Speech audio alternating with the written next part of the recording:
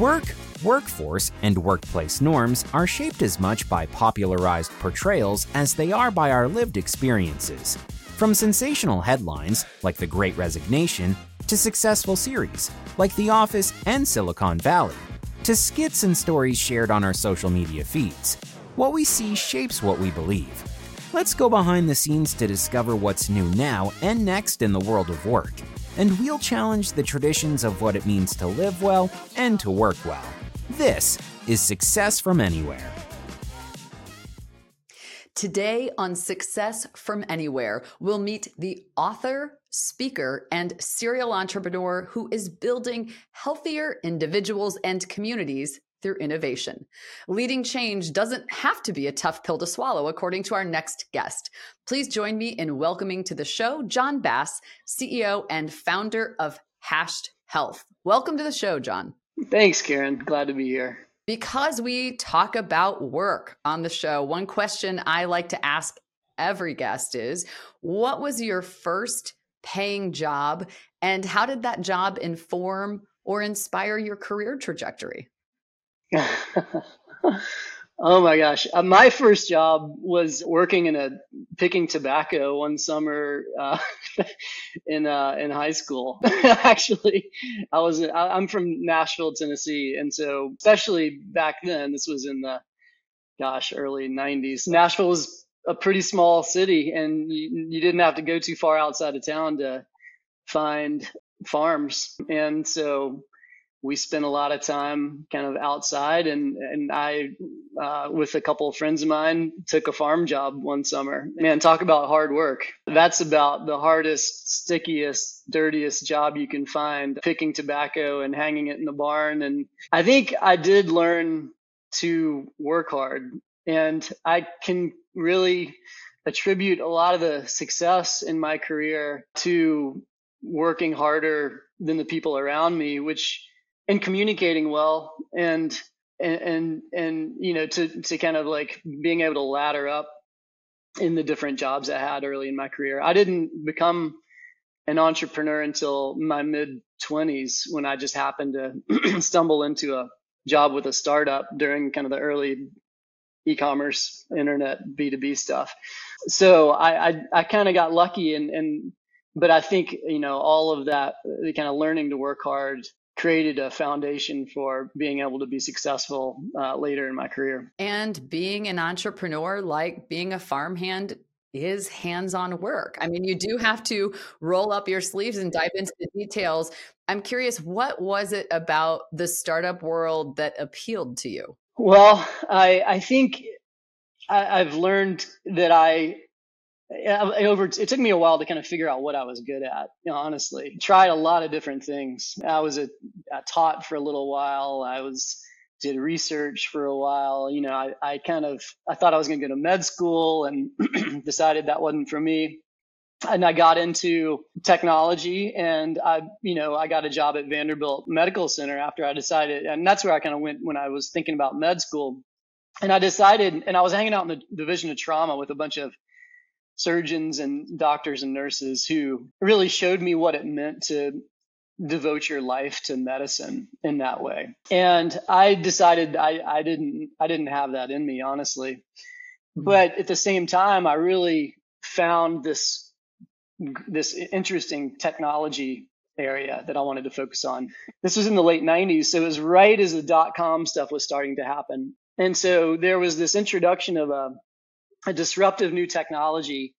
And I built one of Vanderbilt's first websites. I started kind of really thinking about what the internet could do for healthcare and all of the kind of processes and administrative activities around healthcare, and just became kind of obsessed with kind of how the technology could improve healthcare and drive collaboration, so that we could solve some of the problems we were having at the time.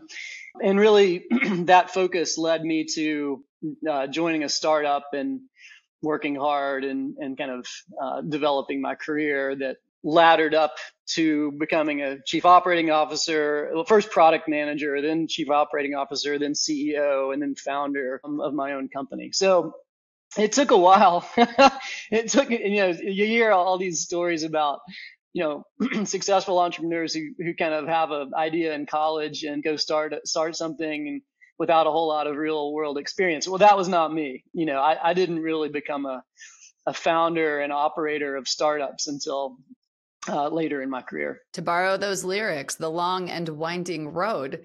And it makes me think of that phrase, overnight success. What we often see is that glamorized story of idea to impact being popularized as a path where the founder had such clarity, knew exactly what needed to be created, and they were on their path to success. And more often than not, for all of us, what we do to be successful is a process of discovery.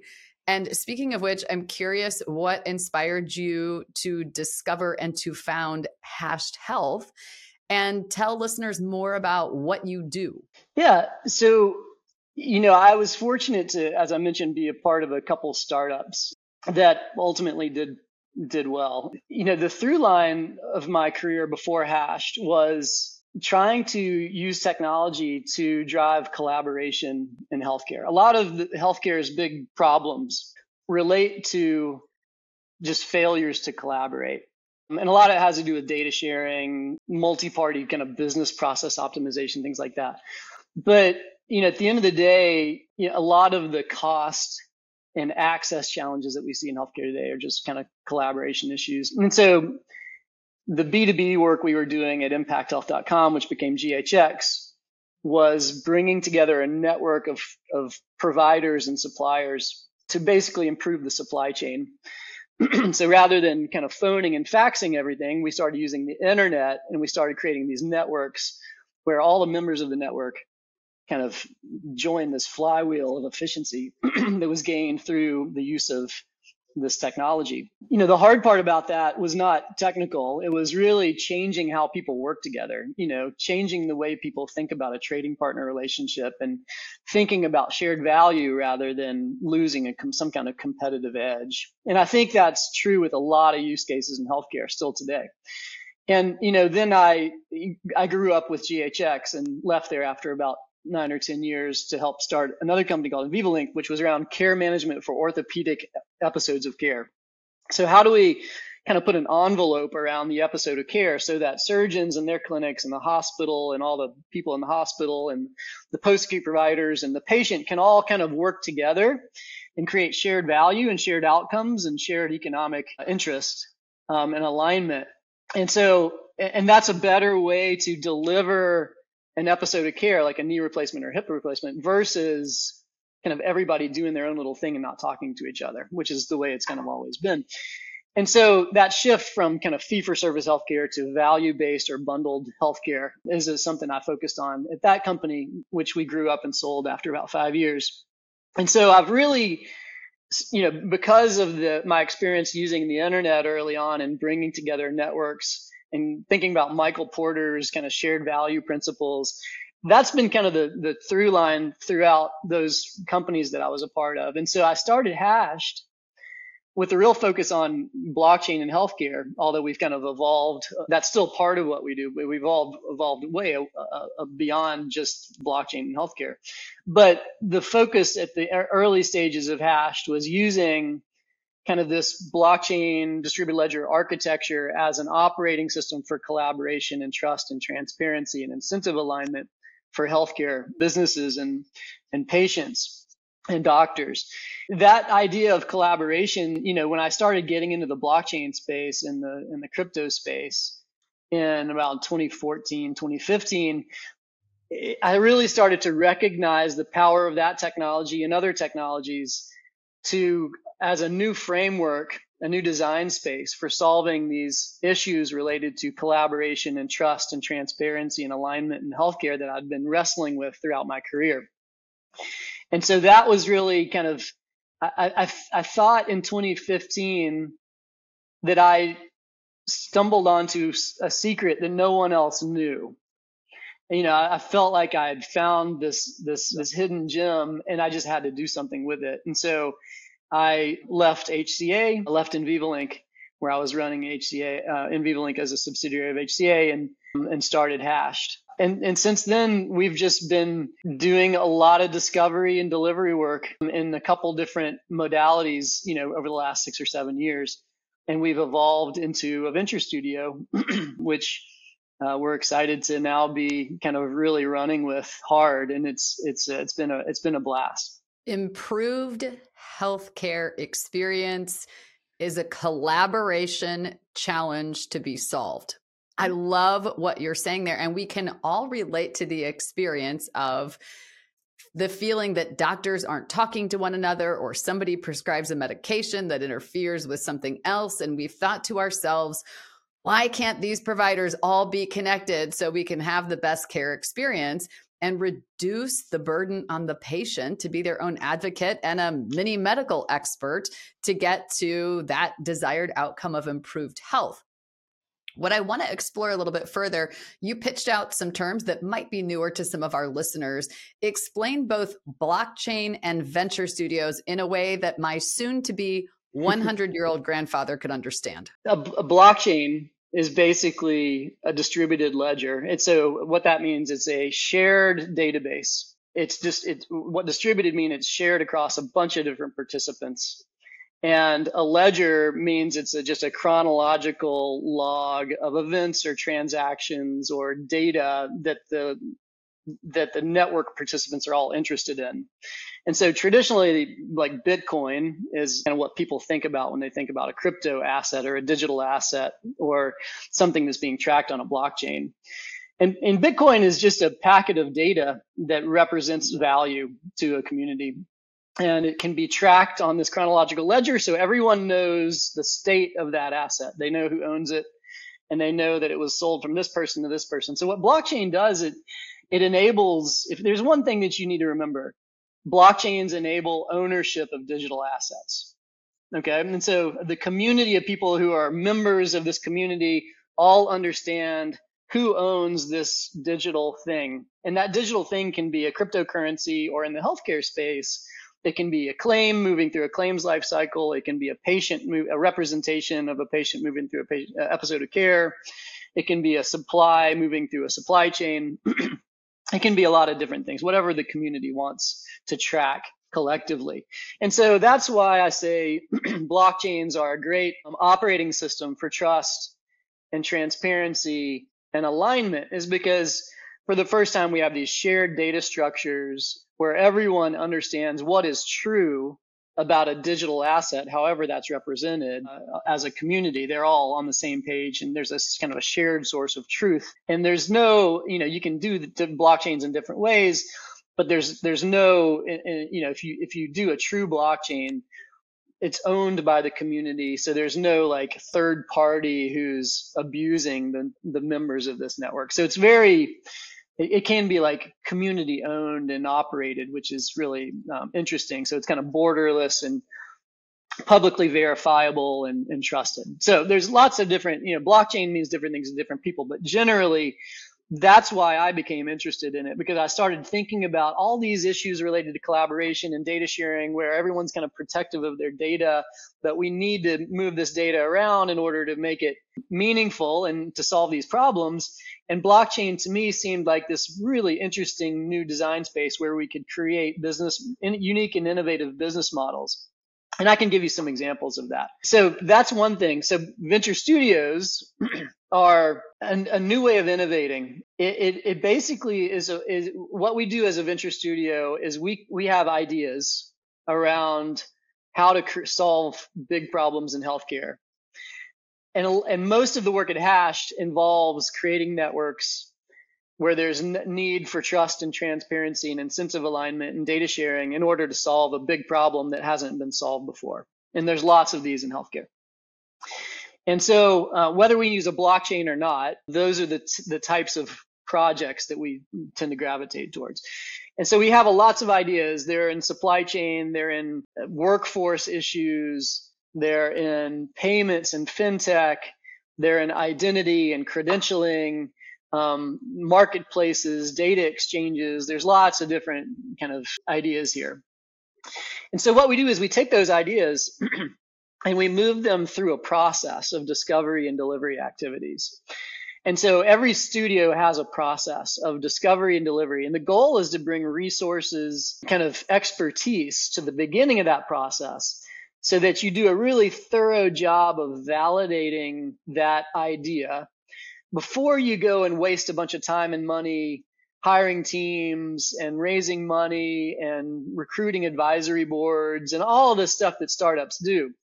And in my career and in a lot of other people's careers, you kind of do all that really early in the process, and then you realize you don't have product market fit after you launch the company. And I think I've just gotten lucky in my career by having successes, but 90% of startups fail, and a lot of them fail because they don't understand the space they're getting into. Entrepreneurs are dreamers. They kind of fall in love with a dream and they just kind of go after it. And that's awesome. And we need that. And I do that too.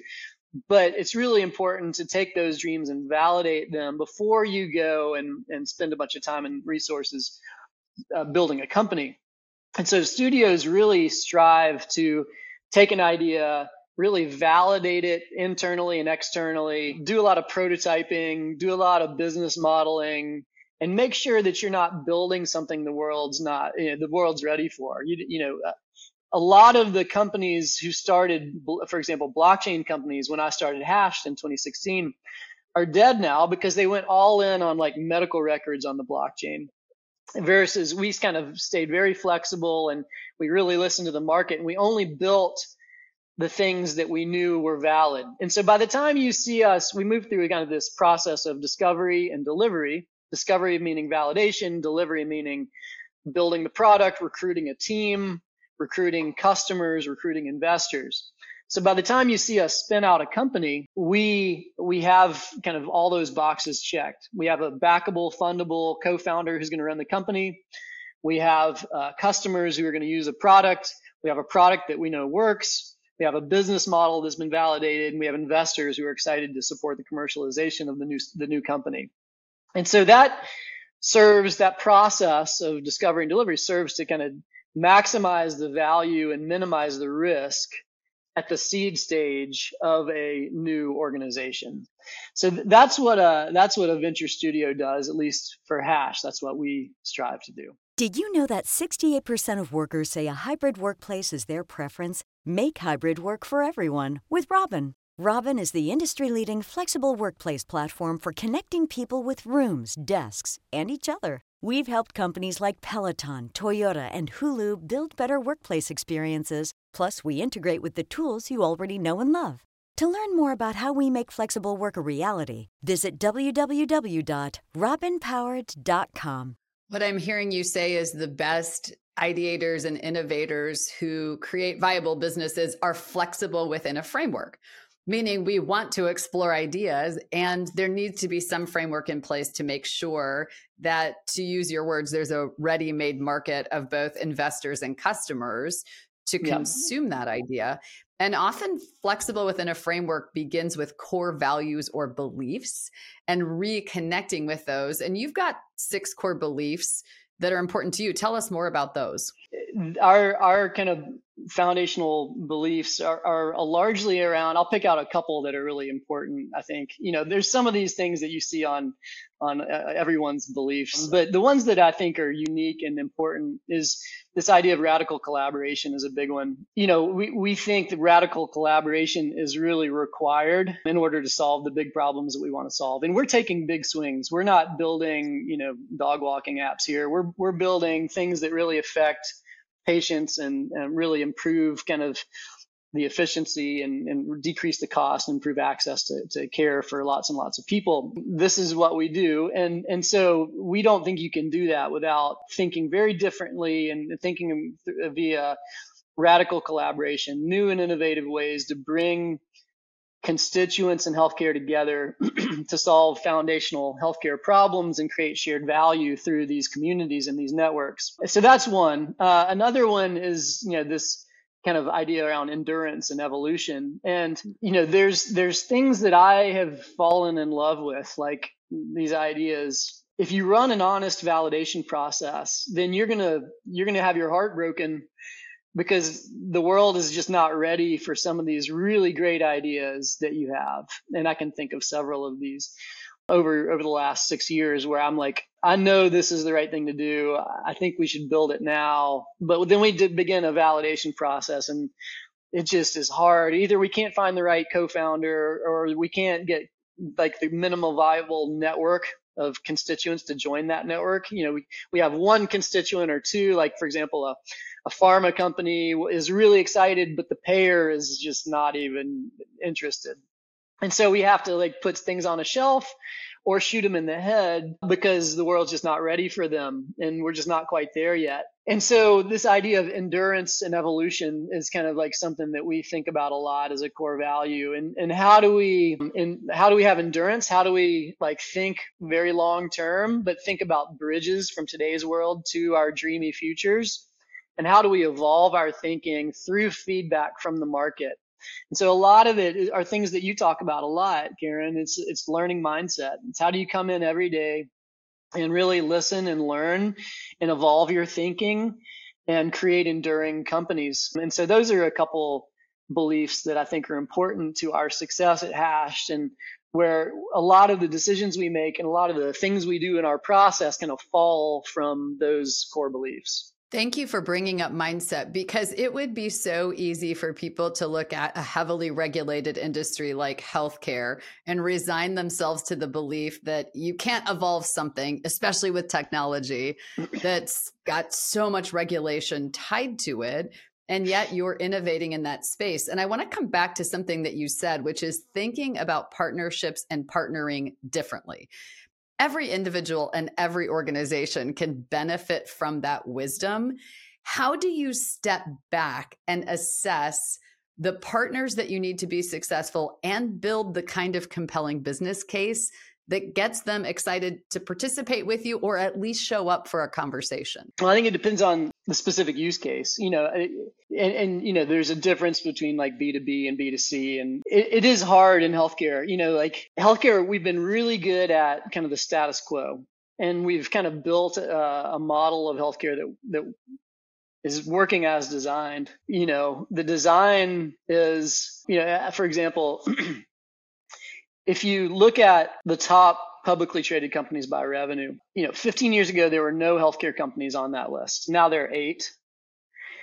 The 8 that are on there are these pretty kind of big legacy pipeline businesses. They kind of look like dinosaurs compared to the rest of the companies on like the Apples and Googles and others. And so, what I would say is all of the innovation that's been going into healthcare, and a lot of the stuff that I've done, honestly, and before Hashed, focuses on what Clayton Christensen would say is efficiency or sustaining innovations.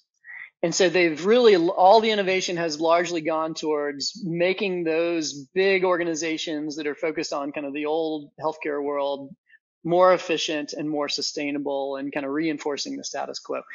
And so that's been working, but it's also been driving up the cost of care to where we're like 20% of GDP. And so it's kind of on an unsustainable pathway. So we believe that we're entering kind of a golden age of healthcare innovation now, because costs are kind of out of control. Regulatory kind of forces are starting to really kind of drive consumerism and drive kind of employer engagement. They're driving things like the move from fee for service to value-based care, where you're changing how people get paid, which is a real driver